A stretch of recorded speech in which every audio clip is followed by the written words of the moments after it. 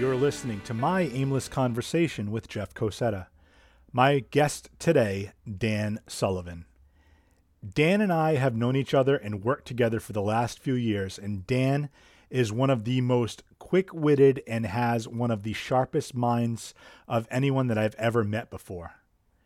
Dan's also married to a fantastic woman named Jess, with whom I also used to work. And during this conversation, we talk about the different states of water, whether it be liquid, gaseous, or solid, him being the youngest of 5 siblings and what he used to be able to get away with, the whole purpose and thought process behind building a tiny house, dealing with digestive health issues, and also how important it is to have a perspective other than your own. And hey, if you like this show, be sure to subscribe on Apple Podcasts, Spotify, Stitcher, Audible, Google Podcast, or Podbean. And maybe you give us a 5-star rating or share with a friend to help the podcast grow. And thank you all for listening to the show. I truly do appreciate all the love and support for the podcast. All right, enough of the mushy stuff. Let's have an aimless conversation with Dan Sullivan.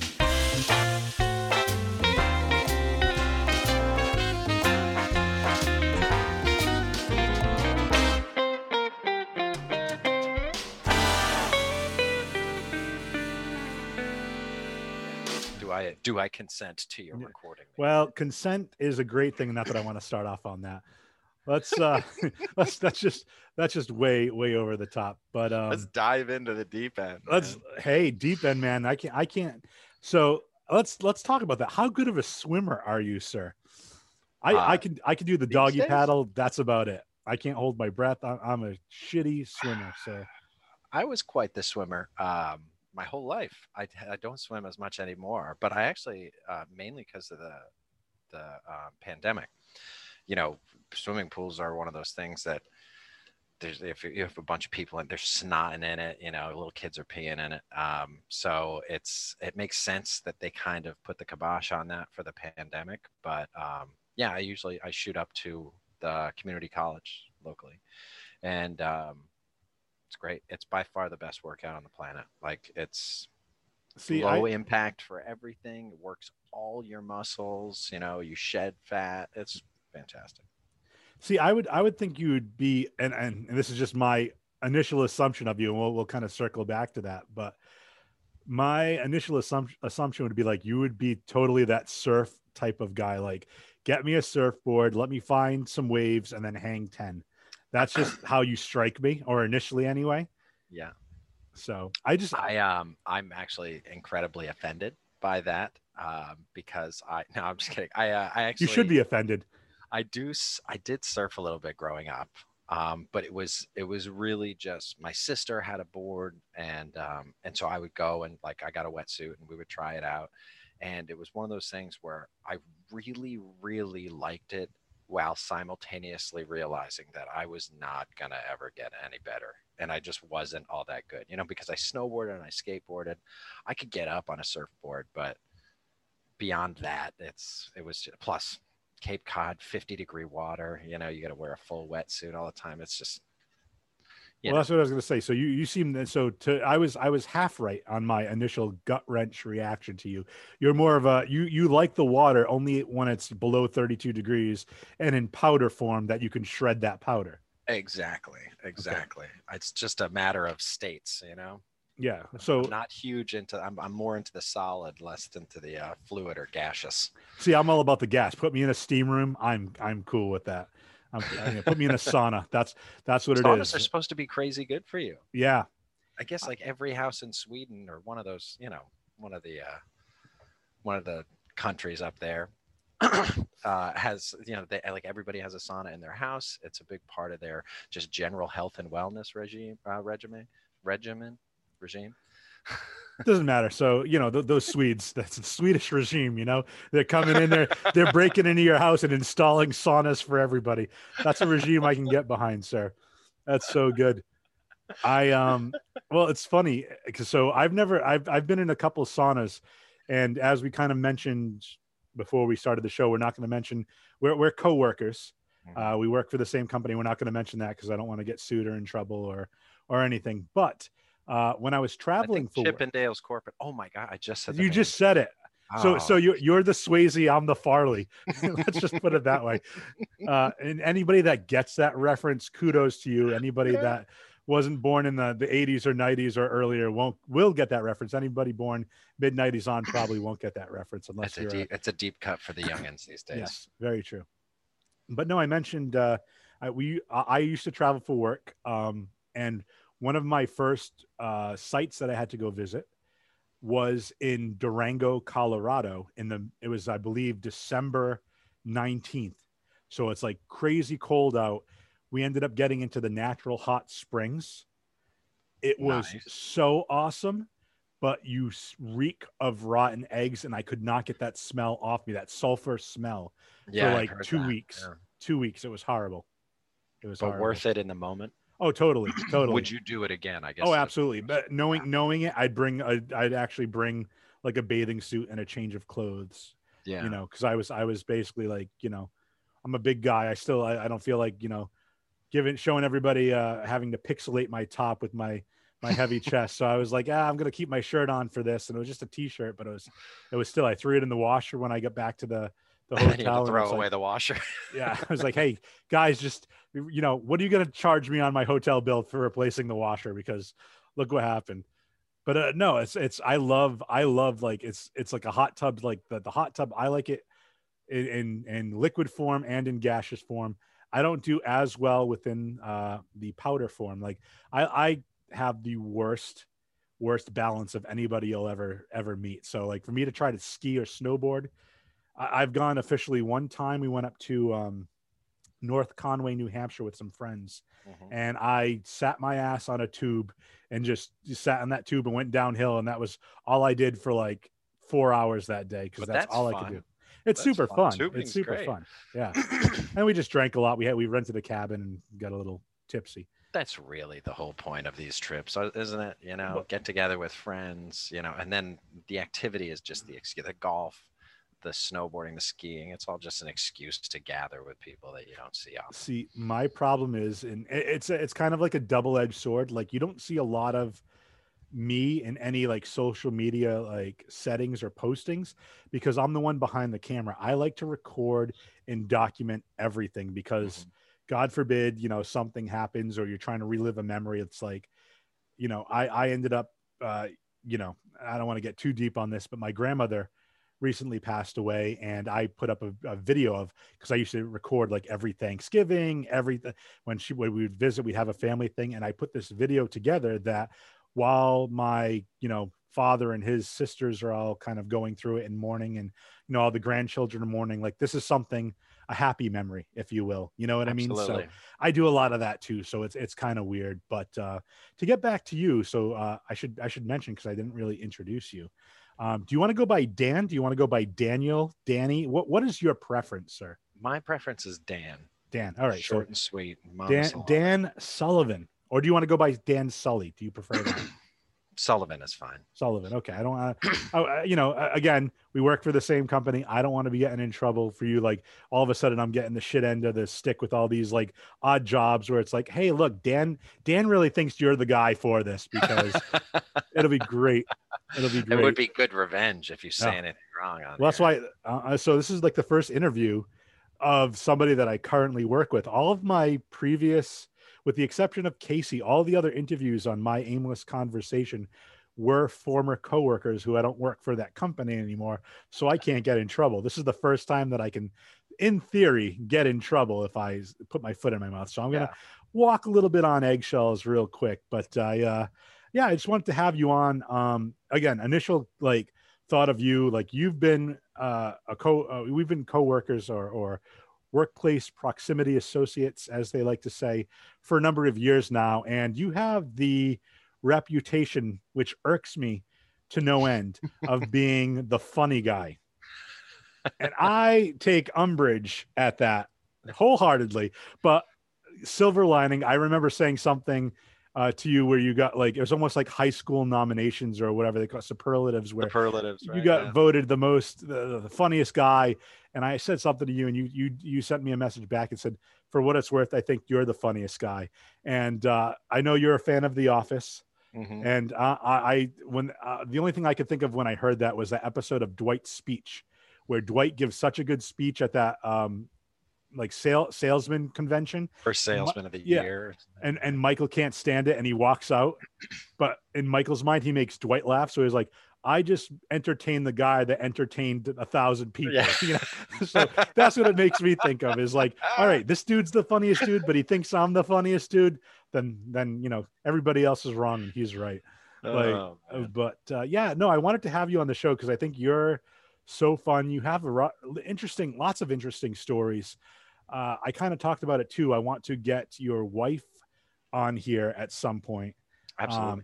And we'll touch base offline about that because I don't want to take up interview time with that. But I think it'd be kind of fun just to like talk because your wife also used to work for the company, but you guys didn't work at the same time. No. She left the company and you came in a bit later, which was it's kind of fun because you still have we have a little bit of a turnover sometimes, and you have the stalwart people that are still there that remember her, and then you have a bunch of new people that are like, oh, we only know Dan, we don't know Jess. Yeah. And it's just, I think it's super fun because I've known both of you, and I love, not to get too sappy, but I love the back and forth. I love you two as a couple because I think you play off each other so well. But I want to focus more on you, and then we'll focus on her. But I know there's some stuff you definitely want to talk about that. You know, it was your endeavor with her endeavor too, and your Absolutely. interests. But we can get to that toward the end. But I want to. You mentioned Cape Cod, so I want to kind of point out that we are in southeastern or we're in Massachusetts. We're in New England, right? Mhm. You're in Rhode Island, so we're all in the New England area. Just Massachusetts Yeah, line. you're just right over the line. I'm in the southeastern Massachusetts, right near the Rhode Island line. So you mentioned Cape Cod. So have you been here your entire life? So I grew up in Rhode Island, and my parents had a beach house, a little cottage in Cape Cod. So I split my time between those two places growing up. I'd spend my summers in Cape Cod and my school year in Rhode Island. But other than that, these are the only places I lived. In fact, the house I moved into now, about right before the pandemic, is 3 streets away from my childhood home where my parents still live, you know? So I'm for sure a townie. Yeah, obviously I went off to college and I moved in with friends, but always stayed local in the Rhode Island area, Rhode Island, Mass area. So Well, that's cool. And you know, a lot of people like, you know, you say that my parents are still there. I think that's awesome because God forbid, what if, you know, with the pandemic and the restrictions and whatnot lifting up, like what if you want to go on vacation? Like, oh, I have somebody that can watch the house for me. Not that you want absolutely. to kind of lean on them, but you know, it's like, or, you know, if you want to visit, it's not like you have to, you know, book plane tickets or whatever and then Right. come visit and then stay with them. It's like, hey, we can go, we can catch up, whatever, go grab lunch, go grab dinner. And then I'm still in my own place. I don't have to visit and then stay over there with you guys. Exactly. Yeah. I mean, I have 3 older sisters and an older brother. And aside from myself and my sister who lives in Boston, everybody else is scattered. So I have 2 other sisters on the West Coast. I have a brother in New York City. And so even when the pandemic hit, you know, obviously with Zoom and these kind of interactions, you know, it was still pretty easy to keep in touch. But I was able to just walk over to my parents' house, you know, and sit out on the deck and chat with them and see them. And so there's certainly a lot to be said for sticking around and stay. Obviously, you know, you can go out and adventure, and that's what my sisters have done, and it's serving them very well. Um, but it's cool. I think what's really cool about it is that oftentimes as we grow up, you know, when we're children, it's easy to have at least a somewhat tenuous relationship with your parents, you know, because they're the authority figures. They're the ones making the rules. And I don't know if you were like me, but I didn't like rules all that much. And I was just trying to have fun like any kid would. And, you know, my parents were on that grind of keeping me on the right path, pushing me in the right direction. And I kind of took umbrage to that. But now that I'm on my own, I have a job, I have a wife, I have a house, you know, the dynamic of the relationship changes so much where I can just go and pal around with my dad. And even just today, I went for a run and he was out in the yard, and we just stopped and chatted. We busted balls a little bit, and then he was off. And I get to see him and have those little interactions like that all the time. So very fortunate.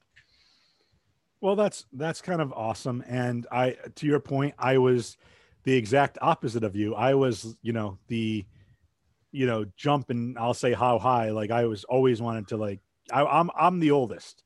I have a younger sister, so that's what I was going to ask you. Are you the youngest? You said you have an older brother and three sisters. So are you the youngest of five? Yes. Yeah. Okay.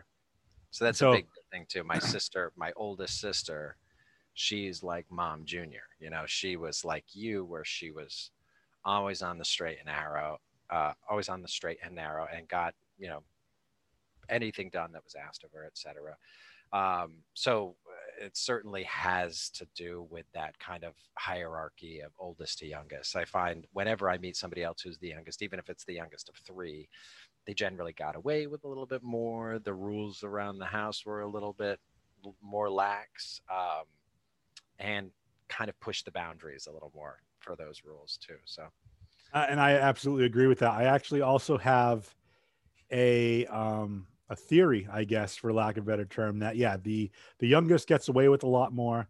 The oldest is usually the most responsible. mhm. And then I also have a way of thinking, and this is I haven't put this into practice yet, but everybody I know who's the youngest of the siblings, I think tends to be the more attractive of the two or three or four. Like the youngest is always the most attractive. It's like you're the last one in the gene pool.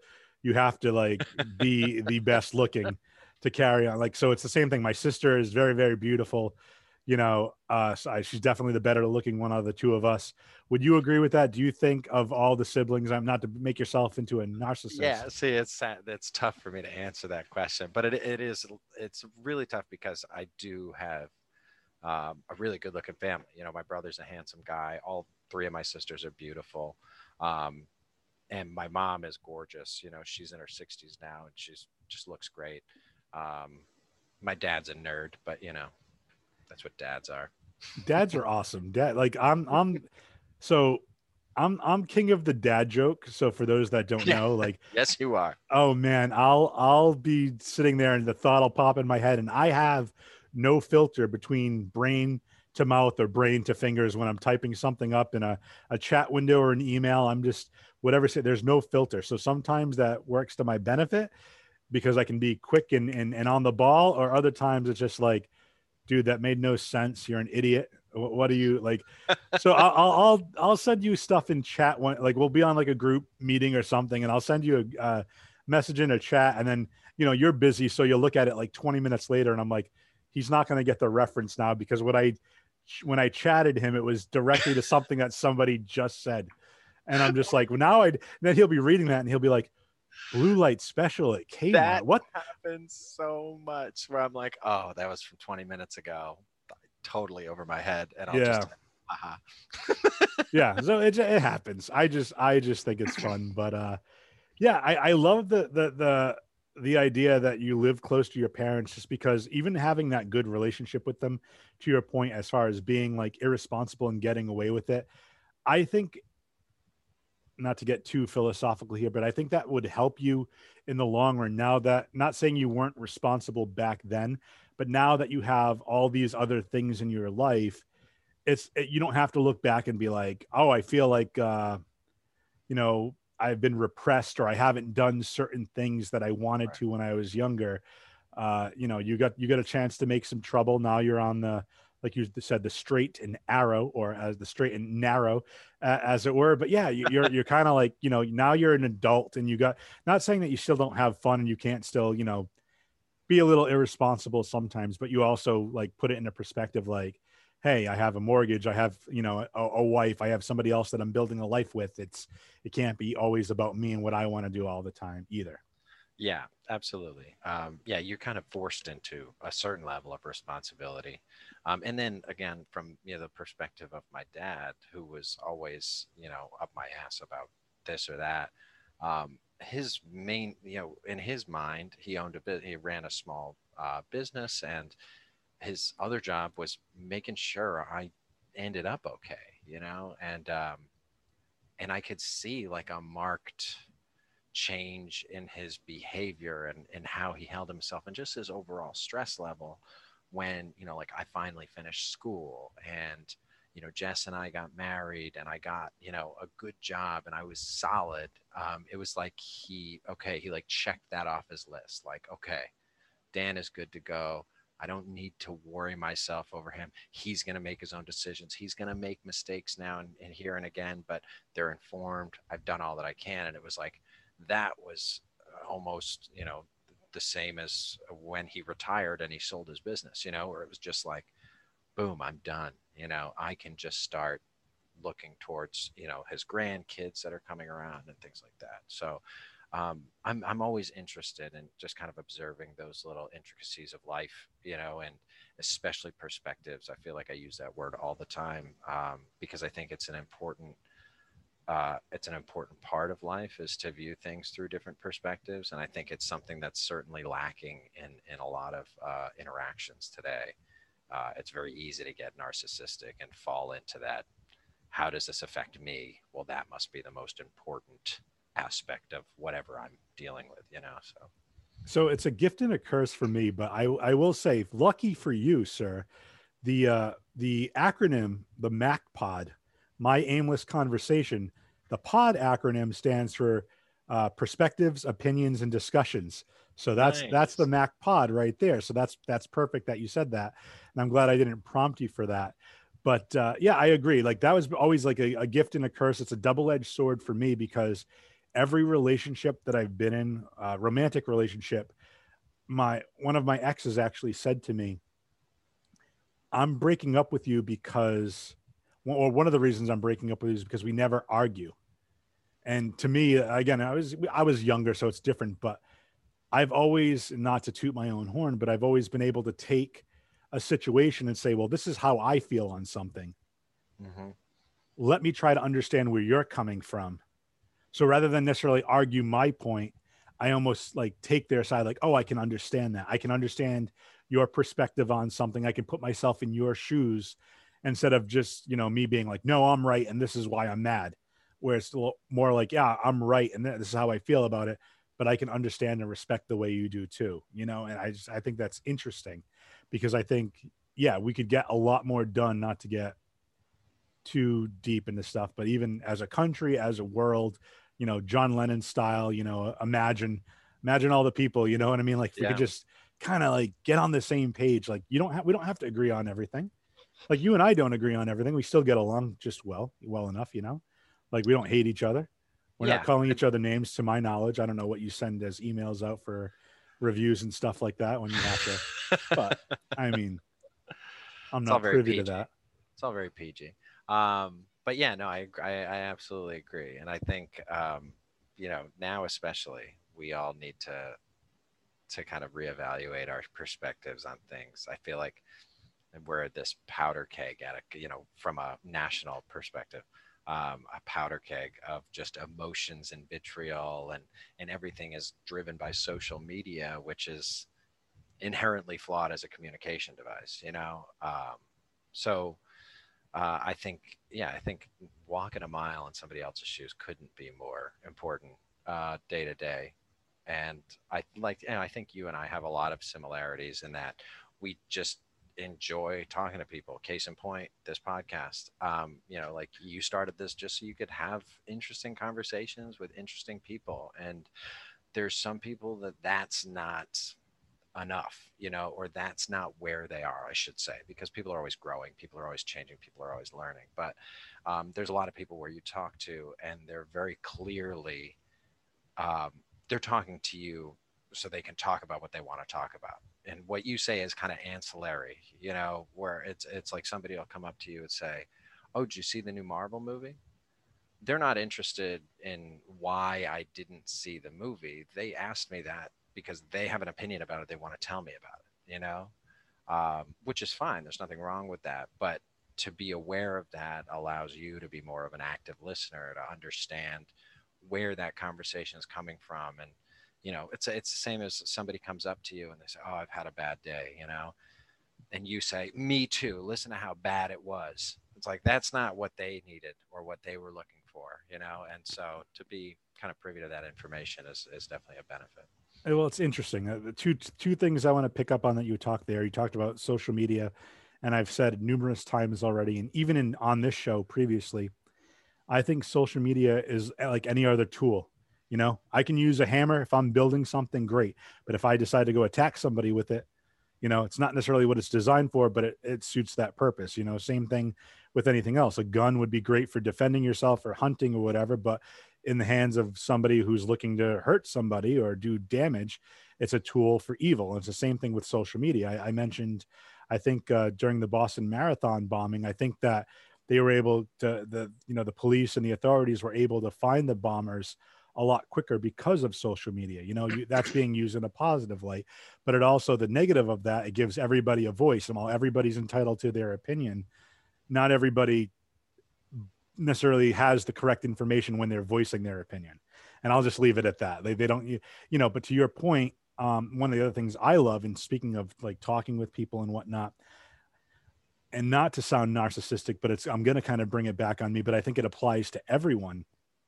I think I can learn so much more about my own viewpoints and my own opinions on things by talking to other people and listening to their opinions and their perspectives, because I might not agree with it, but it could also be a way like, I've never looked at it that way before, or now I kind of understand the direction you're coming from. I still don't agree with it, but I can understand it a little bit better. So now I can kind of like pivot the way maybe I'm explaining things or the way I handle myself, knowing that you're coming from that direction as opposed to, just adversarial, where instead of we're butting heads, you're coming from, and people at home listening to this can't see my hand movements, but I'm doing a straight up butting heads versus from the side. Very vulgar gesture. Double bird. I just shot you the double bird because I don't like you.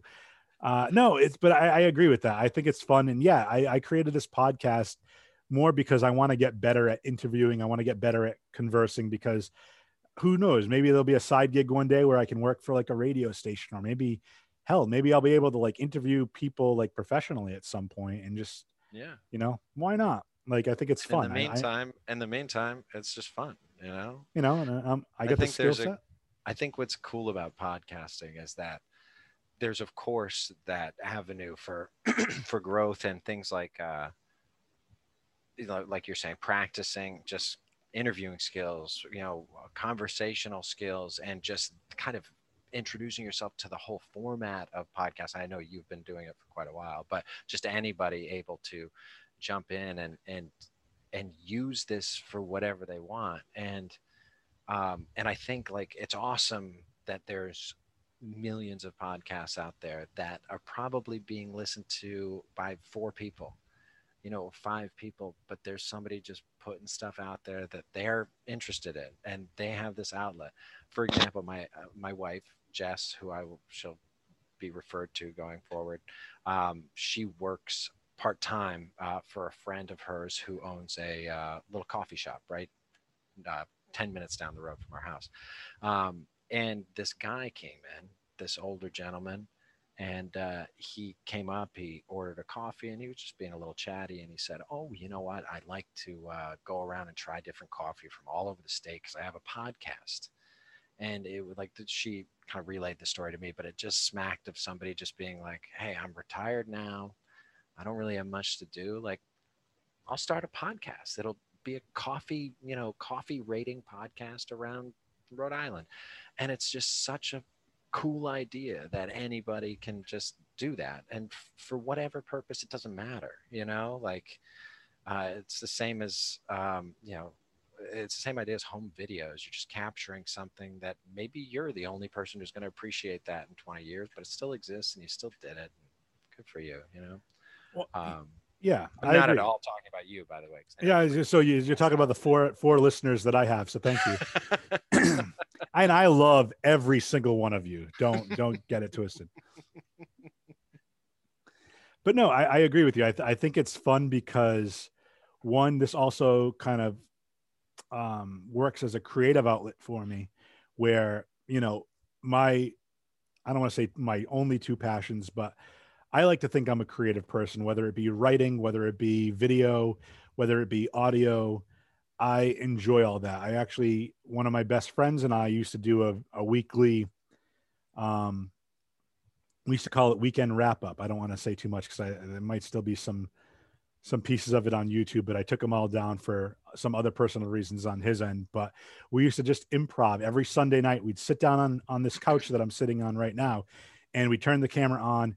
We'd shoot the shit for like 40 minutes, and then like edit that down to like a 6 minute video of just all improv stupid stuff that we would do. And it had like, you know, a small following of maybe like 100 viewers a week or whatever, but it was super fun, you know, and you get to, it's like, it's almost like exercising a muscle, right? Like Exactly. you have, Exactly. you know, people that go to the gym, they want to get buff or even they just want to be fit, you know, which, you know, I'm kind of getting into, and that'll be a great segue. Oh my God, that's such a great segue, but I'm going to put a pin in that for now.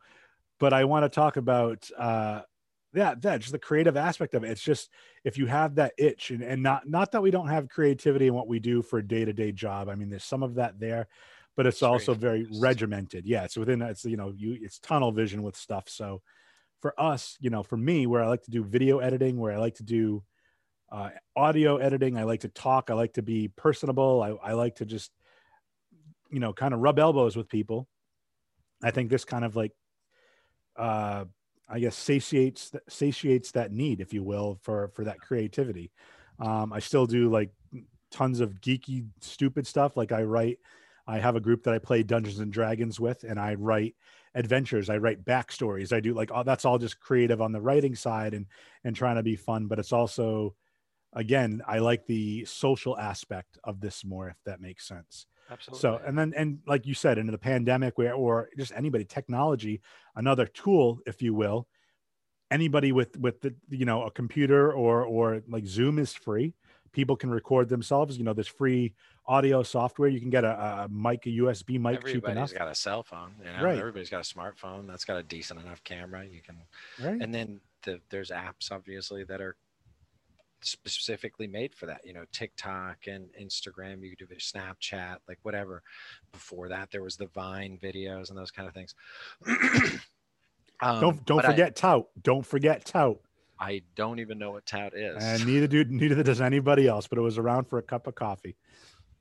But you had a phrase in there that I love, and you said it's like flexing a muscle, and that's um, and you said segue, perfect segue into one of the things that we talked about, maybe bringing up. But when Jess and I were in the tiny house and doing the whole tiny house thing, which I'm happy to get into in a second, but we Jess actually wrote a piece that ended up getting put into a book about tiny houses, and so that was her being published and stuff, and so that was really big. And so because, and then a couple other books featured our home and a little description of us, a little bio of us.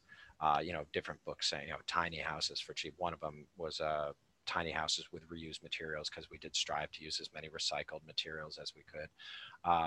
But we were invited down to the Tiny House Festival in Asheville, Tennessee. No, Asheville, North Carolina. Sorry, and we were on a book panel because, again, we're featured in the book. And I had always thought of myself up until the tiny house as somebody who was not creative. Oh, I didn't get that creative bone. I don't have that in my DNA. It's not part of me inherently. And I think that this is kind of a tangent, but I think that that's something that is very dangerous for young people, to think that there's some things you are and some things you aren't. Because I really do think that everything is like a muscle that you can flex. And I learned that while we were designing and building our tiny house from scratch and finding free materials or really cheap used materials and having to figure out cool and creative ways to use them. And I remember a girl had asked while we were doing the panel, she said, what is your advice to somebody who's just not creative at all? And that was like kind of my opportunity to say, like, listen, I was you. I had no idea, just I had never been sitting down and thought, let me draw a picture, or let me paint something, or let me do whatever.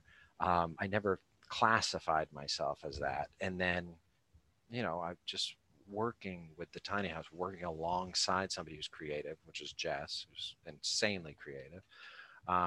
all of that is going to help you find the areas in which you can be comfortably creative, or maybe not so comfortably, which is really when you kind of have growth from a mental and emotional standpoint as a human being. So Well, I want to talk about that, but first, that wasn't the tangent I was going to offshoot. That wasn't the segue I was going to use, but that's perfectly fine.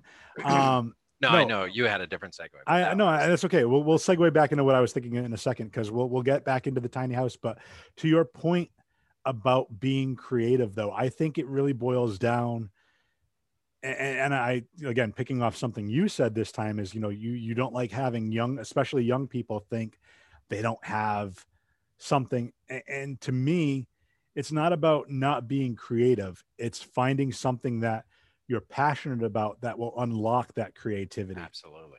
Because to your point, like you said, I can't draw, I can't do this, I can't do that. But if it's a goal you want to achieve, like the tiny house or whatnot, and now you have it in your mind's eye, you envision it. Now it's like, okay, how can I envision it and put it on to paper or put it into practice or whatever the case may be? Because same idea, like musicians, I think musicians are people that write their own songs or understand music and can play and create their, or like, I don't mind writing lyrics. I'm not the best at it, but you ask me to put like notes to like paper and come up with like a melody or a song or some notes. I can't do that. I can't do that. And I'm very envious of people that are musically inclined because I don't have a musical bone in my body. But at the same time, if it's something I really, really wanted to do, I know I would put that effort into at least be passable. You know what I mean? Exactly. And that's a great example is music. And you fell into the trap. It's not that you're not musically inclined. It's just that music doesn't fall on that list of priorities for you where you're gonna put 3 hours a day into it. Those kids that we all went to high school with that were like in eighth grade playing Jimi Hendrix guitar solos, and you're just like, oh my God, that guy's so talented. He's so talented. He's got so much talent. It's like, nah, he worked his ass off. There's obviously some virtuosos and some prodigies that'll come through, and they do have the brain to pick up any instrument and play it, with proficiency. But the majority of people, they started lessons young and they wanted it bad enough to keep going to lessons. I took piano lessons when I was young. Took them for about a year and a half, 2 years when I was around like 11, 12 years old. Hated it. Hated my teacher. She was mean. It was very much like school. It was extracurricular activity that my parents signed me up for. And then just a few years ago, I've been messing around with a keyboard I got at Savers, and just been like, I used to be able to play this. I'd kind of remember some of the songs I used to play. And then Jess got me lessons with somebody who was awesome and somebody who just like loved music and somebody who was willing to work through things at whatever pace I wanted. And to focus on things that I wanted. And, I'm a big jazz fan. So I was like, I really love the idea of playing jazz piano. So we focused solely on that and went through scales. Within 2 years, he had me writing a song, an original song for myself, right, and actually physically writing notes on the staffed pages of an actual music notebook. And I just remember being on a plane for work, and I'm like doing an assignment he gave me where I'm writing stuff out, and somebody next to me, they like looked over and they were like, oh, you're a musician. And my first thought was like, no, I'm not a musician. And I was like, wait, fuck, am I a musician? Like, what are the you know what are the barriers to entry? I mean, like, I know how to read music, I apparently know how to write music. Like, obviously I'm not a good musician, You're not a but professional. of course, like, um and so that's what I want to caution people against. I don't want people to think that like, oh, I'm just not built for that. I'm just not built for that when it comes to, you know uh, obviously if you're 4.5 feet tall, sorry, you're not going to the NBA. But if you think, oh man, I wish I could draw, take an art class. you know if somebody you'd be amazed at what somebody is able to teach you if you find the right person. So Well, that's what I was going to say too. Like, I think it's a two-parter. One, unless you're self-taught and you have that discipline, but two, I think it's also who you have as an instructor.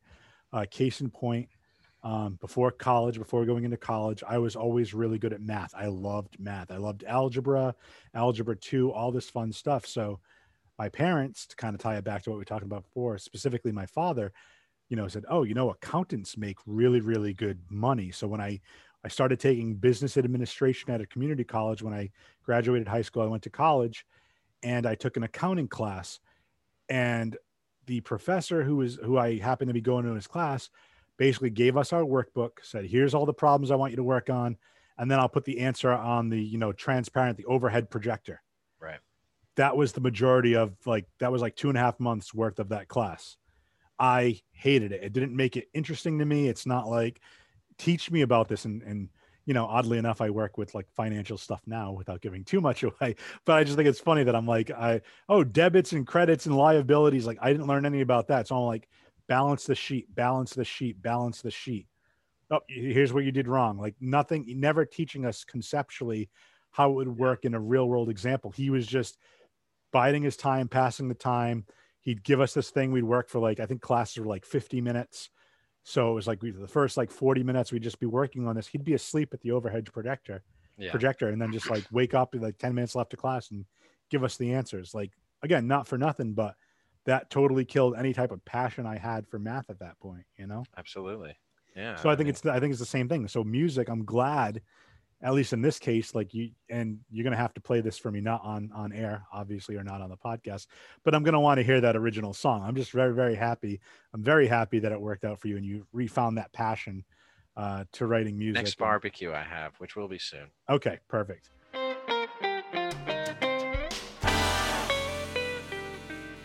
The segue I wanted to do, we were talking about flexing a muscle, and I want to bring up you and Jess and how you and Jess met, and Oh, you're that like, is a good segue.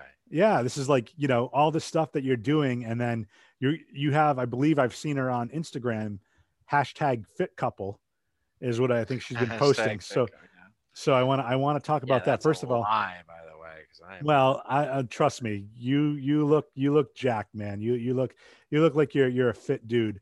But I want to first, before we talk about Jess and all her fitness endeavors and some of the stuff that she did, because I do want to talk about nutrition. I want to talk about being gluten intolerant and whatnot, or gluten sensitivity type meals, because we want to talk about some of that too. Mhm. And I know like the whole vegan talk and whatnot.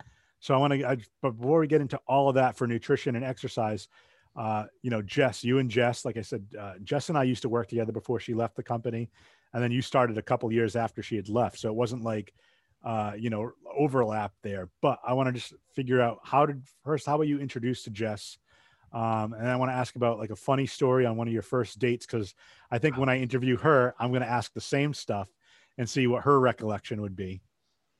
So we'll start with that, and then we'll segue into the whole physical aspect of it, the nutritional aspect, and then we'll talk about the tiny house too, because Jess is a character. I love her to death. I think she is so creative. We actually worked on a project together, a mosaic project that didn't get picked up by the higher ups because I'll keep that to myself. I don't want to get in trouble because I think some of them still work there, but Yeah. it got like poo-pooed on when she presented this idea, and I thought it was so brilliant. But we'll talk about that offline. But yeah, how did you meet her? Give us an interesting story from one of your dates, and then yeah, just go from there. So Jess and I met at a bar. It's kind of a convoluted story. So Jess and I met and started dating because we met at a bar in Providence. It was the Whiskey Republic. I didn't want to be there. I was going through some health issues with ulcerative colitis, and I didn't really know how to handle them, except that I was told, being gluten free. My mom did a lot of research. Apparently, being gluten free would be helpful. So I went gluten free. But as a 20-year-old, 22-year-old idiot dude who goes gluten free, I just stopped eating bread, stopped eating pasta. So I was eating like just a lot of lunch meat and, like rolled up, like, oh, it's like a sandwich, but no bread. Um, I was just eating like garbage. And it was, and I didn't like my job. I hadn't finished school yet. I was kind of in this pit of just what's the word I'm looking for? Just the like a pit of unknown. Like I didn't know what was coming next and what was my next step and where was all this going to end up. And then I was at a bar drinking a Magners because it's gluten free, and she just like walks up and she just goes, "Oh, why are you drinking Magners?" And I just heard a girl's voice. I didn't see her yet, and I'm just like looking, and I just got this like, ugh, like I've got to explain to somebody new that what gluten free is or whatever. And so I turn, and I see this beautiful redhead, and I was like, I'm gluten free, and she goes, "Oh, me too." And I was like, "Oh," and so then we just started chatting, and the kind of rest was history. But what's interesting is we had met a few years prior to that. I was dating somebody else, and she was dating a friend of mine. And we were filming a commercial for our buddy Nate, who's a very Nate Milton. Check him out. He's an unbelievable cartoonist, uh, currently working out at NYC, I think. But talk about creativity. This dude's one of the funniest, most creative guys on the planet. He's done some incredible work. So definitely go see Nate Milton. Go check out Nate Milton's work. I think he has a website, natemilton.com. But anyway, so he was entering a commercial into a contest for Pepsi, where they were just taking filmmakers' commercial entries for this idea or whatever. And so he had us all dressed in red jumpsuits, and me and my friend who Jess was dating at the time, and I was with this girl that didn't work out. But like we both remember that day because like I saw her and she saw me, and we kind of had like I was just like, "Who's the cute girl?" "Oh, that's so and so's significant other," or whatever. And so we both remember that day, and it's kind of an interesting, fun little kind of serendipitous moment because we ended up being together years later. So that's how Jess and I met, and we honestly we started dating and we just clicked super fast, and it was just very clear to me right away. You know, all the cliche bullshit where it's like, um, I just knew there was something different. You know, there's something I had dated other girls and I had been at the point with other girls where I thought I could marry this girl, and then within like 2 weeks of hanging out with Jess, I was like, no, none of that was real. I like this is the real thing. And so we moved kind of quick. I remember we went on a trip to Puerto Rico together because she had already booked it for her and her sister. And so we went on like a week long vacation in Puerto Rico together for, I don't know, we were maybe like 3 months into the relationship. And then we moved in less than a year and got married in less than a year after that. And we're building the tiny house the whole time too. So we just kind of like jumped into it because we both realized we found our person. So I love that though, because I love the fact that, and I'm not big on talking about fate and whatnot. Like I actually wrote, talking about writing.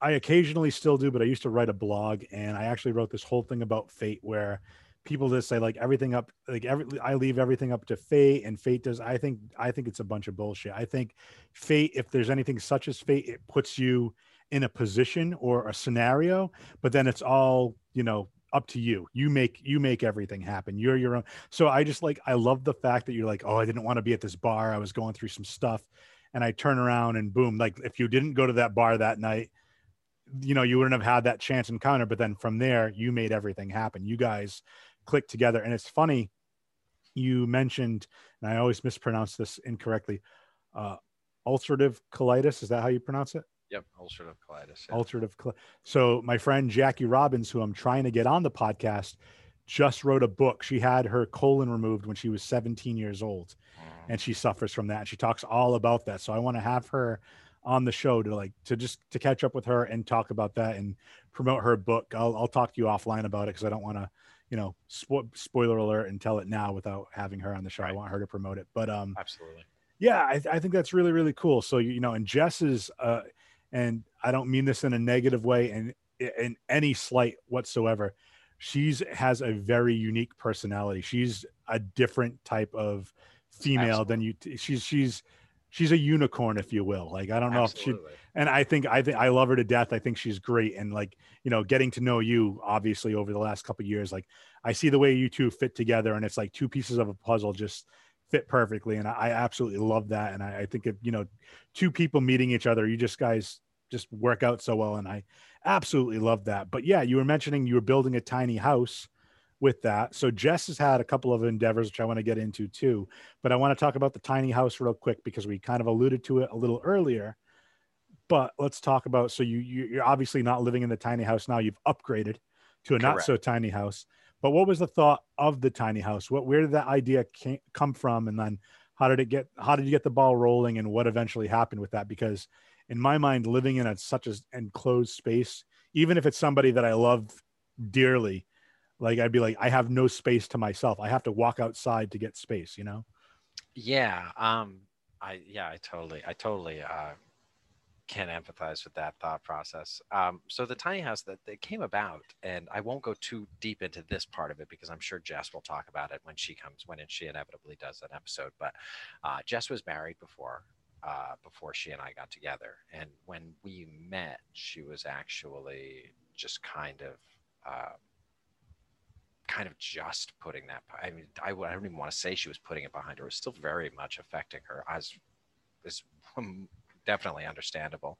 Um, but she had a house with this person, and it was just like they bought it. They thought it needed this much work. It really was essentially a complete tear down, and they got halfway through the work they were doing when they realized that. So they just had to go through, and it was just a long, arduous process. And in that process, when you're going through something that's kind of tumultuous, that's when you really see somebody's true colors, and I think that there were situations that they were going through, and that's what was the catalyst to them kind of drifting apart and realizing that that relationship wasn't going to work.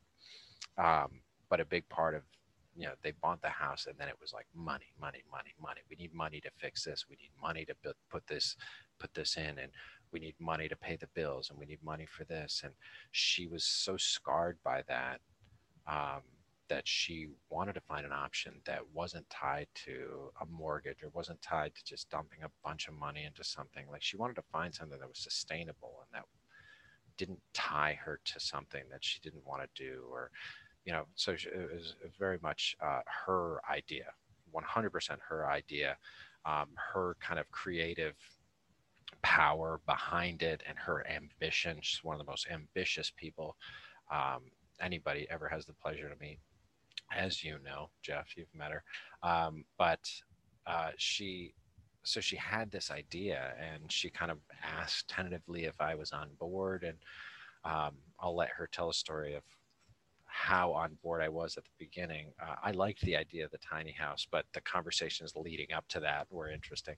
Um, but she just, she was like, hey, look at this YouTube video, look at this, look at that, look at this information. And we started kind of digging into what the likelihood of us actually doing it was. And some things we just had to nail down. And one of the things we really liked was that we could build it piecemeal over a few months. We wouldn't need a mortgage. We wouldn't be paying property taxes because we built it on a flatbed trailer. So that's kind of your civil disobedience workaround of the law. Um, but it was something that we really bonded over. We designed it all ourselves. And then we spent a year just traveling all over New England, gathering materials for the cheapest we could find. Some of the highlights probably being we found a barn that was that was built in 1776. And there was a company or a person who bought the house or bought the land that this rickety old falling down barn was on. And they were just like, hey, come on in and take it if you want it. And so we just deconstructed it, took as much wood as we could. I used to drive a little Ford Ranger, and we packed that thing till it was dragging its ass down the highway. And we drove it all back. And we got to use just amazing old and just memory filled materials to build this thing. And we built it exactly as we wanted. And it was amazing. We ended up building this. It was 128 square feet, which is 8 feet wide by 16 feet long. And it was 10 feet tall. So about half the size of a college dorm room. and, and it had no plumbing whatsoever. Had a composting toilet, which was really essentially just a human litter box. for lack of a better word. Um, but the process was amazing. The process was absolutely amazing because it was something that we did together. We solved problems together. We figured things out together. And we learned a lot about each other in that process, just how how do each other kind of handle adversity, like okay, we've run out of materials, or we're running out of daylight, or it's starting to rain and we have all of this stuff uncovered. How are we going to deal with that? How are we going to make this happen? Or we've been working all day. This actually happened once where we worked all day to install this big bay window, and the neighbor from where we were building it was a contractor. He came over and he said, I hate to tell you this, guys, but you did that wrong. And he explained to us why it was wrong and why we really needed to fix it. And then it was about 10 hours of work that day that we just had to undo and redo.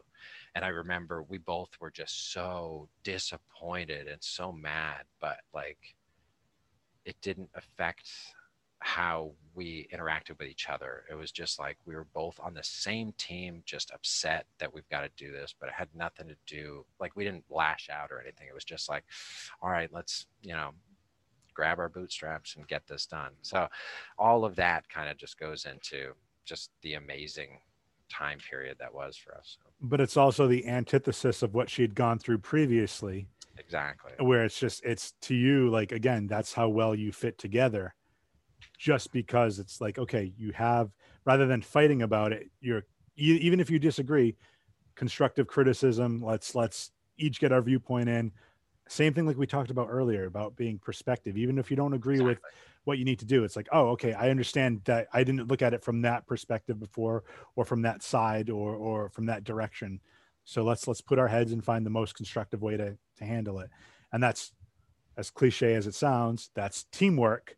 And if you go into that relationship or marriage or what have you as a team, that's what it's all about. It's not pointing fingers at each other. It's recognizing, oh, this is not going to work out. Let's find a way to do this together that we can solve this problem. Absolutely. And then the living in the tiny house too was just such an informative and just unbelievable adventure.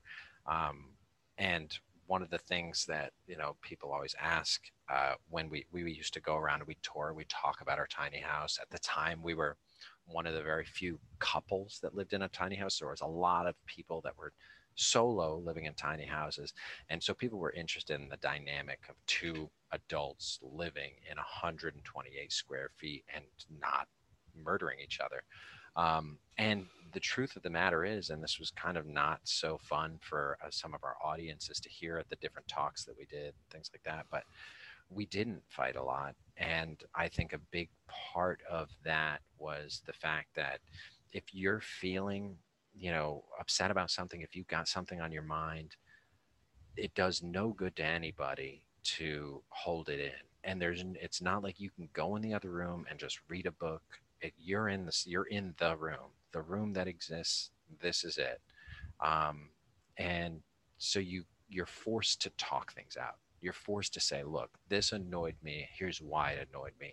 And the answer to something like that was often, oh my God, I didn't mean it that way. Second of all, I didn't even know you were annoyed. So I apologize, whatever, and I think there's so many interactions, person to person, day to day, where it's just a miscommunication, and just 3 seconds of trying to get to the bottom of why you're feeling, or even just expressing what you're feeling, could quell a lot of issues, but say that. That's awesome. Well, obviously, you did the tiny house thing for a while. Now you're living in an awesome place where you hold barbecues that I'm invited to, which is excellent. And very quickly, I know we're kind of running low on time here, but I want to talk about, first of all, if you want to go check out the tiny blog. You guys did a tiny house blog, correct? If I'm not mistaken, about checking my notes. So Jess actually, she blogged the entire process. So there's a detailed. It's living in a tiny house.blogspot.com. Exactly. So I want to just plug that. We'll plug it all at the end too, but I just want to make sure that if you want to read about it, all the trials and tribulations, because I believe you guys, I think even Yahoo picked it up or something at one point. Cause I remember sitting Yeah. at work and, the first half an hour of my day is usually browsing the web and answering emails and stuff. And I remember somebody saying, "Oh my God, Jess has Jess got picked up on Yahoo." And you go on Yahoo, and it's like there's like a little article and a link out to what you two were doing. And that's the first time I met you or heard about you before actually meeting you, which is how Yeah. our story started. Yeah, But there's fun. That's funny that you bring that up. That was one of our first interactions with the media about that. We got picked up in the Valley Breeze, which is a local free newspaper around here. So it's very small stuff. And as I said, we're in a couple of books or a couple of magazines about tiny houses. But that one, we got contacted by somebody on like a Wednesday night, and they were just like, "Hey, we saw you living in a tiny house," and they just sent us a bunch of questions, and we were like so flattered and excited. We're like, "Yahoo! Oh my God!" And so we got all this time into crafting all of this just very thoughtful response and ideas, and just like why we went into it and telling our story. And then she just wrote this garbage article. Where in it she said that we don't use toilet paper, which is a lie. Like they just sensationalized it, and they really made us look like kooks. and And then they probably truncated all every, the stuff you filled out. Yeah. everything made us look like crazy people. And then the comments under that were insane. Like one guy, like I remember I read 3 comments, all negative, and I was like, this is why people don't read comments. And I just never looked at it again. But it's just funny. It's one of those things where it's infuriating, but now it's funny. Well, it's now you know what it's like to be a celebrity, where you do something and it Exactly. gets scrutinized to the nth degree. But yeah, so other than the tiny house blog, I want to talk about a couple other things. You have Jess also, and we can talk. I'll talk a little bit more when she comes on, but she's doing like the personal training thing, right? So I see tons of stuff on Snapchat with her doing like personal training, and you guys are Instagram. living a very healthy lifestyle. I know she had a bakery for a little bit, Yep. and now it turned itself into a cookbook, I believe. Yeah. Um, Yeah. So she so had the bakery, gluten free. It started as a gluten free bakery, and then it was or a gluten free, dairy free bakery because we both have issues with gluten and dairy. And then after just all the reading documentaries and just living her life to a certain degree, she just realized that she wanted to make the push to full vegan. Um, and she refers to herself as plant-based, not vegan. And I think that's mainly because of um, just how the word vegan can the be. stigma, the stigma There's of it. stigma. Yeah, great. Yeah, that's a perfect word for it. The stigma, associated with being a vegan is fairly proselytizing. But she started this, and she ran it successfully, going to farmers markets for a couple of years, and then as is kind of her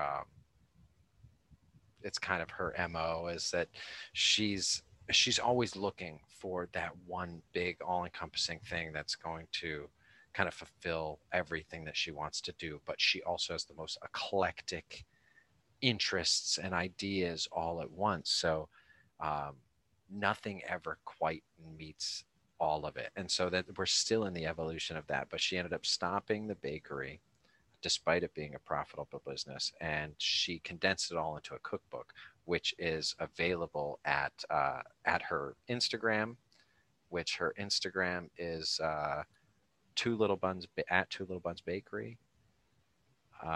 And the link is in the bio. The direct link is gumroad.com/taproot. But you can buy the fully gluten-free, fully vegan, or plant-based cookbook, and there's some amazing recipes in there that she worked on for years. So very interesting stuff there for sure. And I'm sure we'll plug that again when she comes back on. All of these links will be in the show notes. Yeah, I mean that's I love talking about that. I love talking to you. I love just getting that perspective. I can't wait to ask her from her perspective, like that time at the bar, because I know I'm gonna mention that now, and her asking you that type of beer. I'm gonna see what she remembers about that night. And you looked at her with that, and I gotta say, you got that little Oh. dimple clef in your chin that's like super, like GQ model quality. You're a handsome man, and Well, I envy you, and I hate you for it, with your full head of hair and your chiseled good looks and your gorgeous and crazy wife. And I'm here in my tiny apartment, not a tiny house, but hey, we're all making moves. We're all trying to be better, and we're all trying to just live our life and be good people. And I think you're a good person.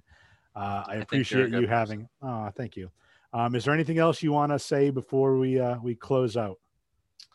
No, I don't think so. I think we covered quite a bit, and I hope that I know your last guest got to come on. Oh, you're coming on again. You're coming on again. Right, Don't you worry. Cool. But I'm gonna switch it up. You're gonna be the first guest I'm changing things up on.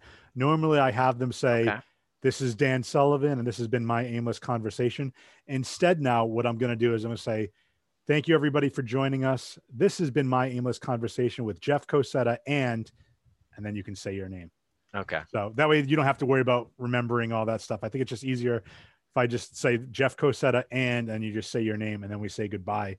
I think it makes it way easier on the guests so they don't have to memorize anything. All right. So for again, if anybody wants to check out all the links, Two Little Buns, at Two Little Buns, the cookbook, we'll look at the Tiny House blog, all of that'll be there.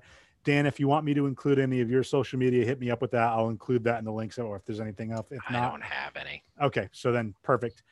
Dan, you're still the funniest guy I know. I as much as I hate you for it sometimes. You are the funniest guy I know, Jeff. We have other people. I'm not going to throw them under the bus. Matt Keating, that may say something, but I'm hoping he listens to this now just to hear his name. I don't know if I might share this out. I'm gonna share it out anyway. If you want to share it out, feel free. Like, let's get some listeners on this. Yeah, I'm definitely gonna share. But yeah, thank you for being on. We'll definitely have you on again. I think when we interview Jess, I think we'll start right off with how she met you, go into the tiny house story from her perspective, and then talk about some of her fitness stuff. But Dan, always a pleasure. I'm sure I'll be talking to you. I'm actually on vacation from work. I won't be back till Tuesday. So I won't be bugging you and chatting you for a while. But thank you for joining us. Ladies and gentlemen, thank you for listening. Please like, share, subscribe, give us 5 stars, recommend us to a friend. You want to be on a guest? Hit me up. I'm at jfree82 on Twitter, on Instagram. Slide into my DMs. It's cool. Just don't be weird about it.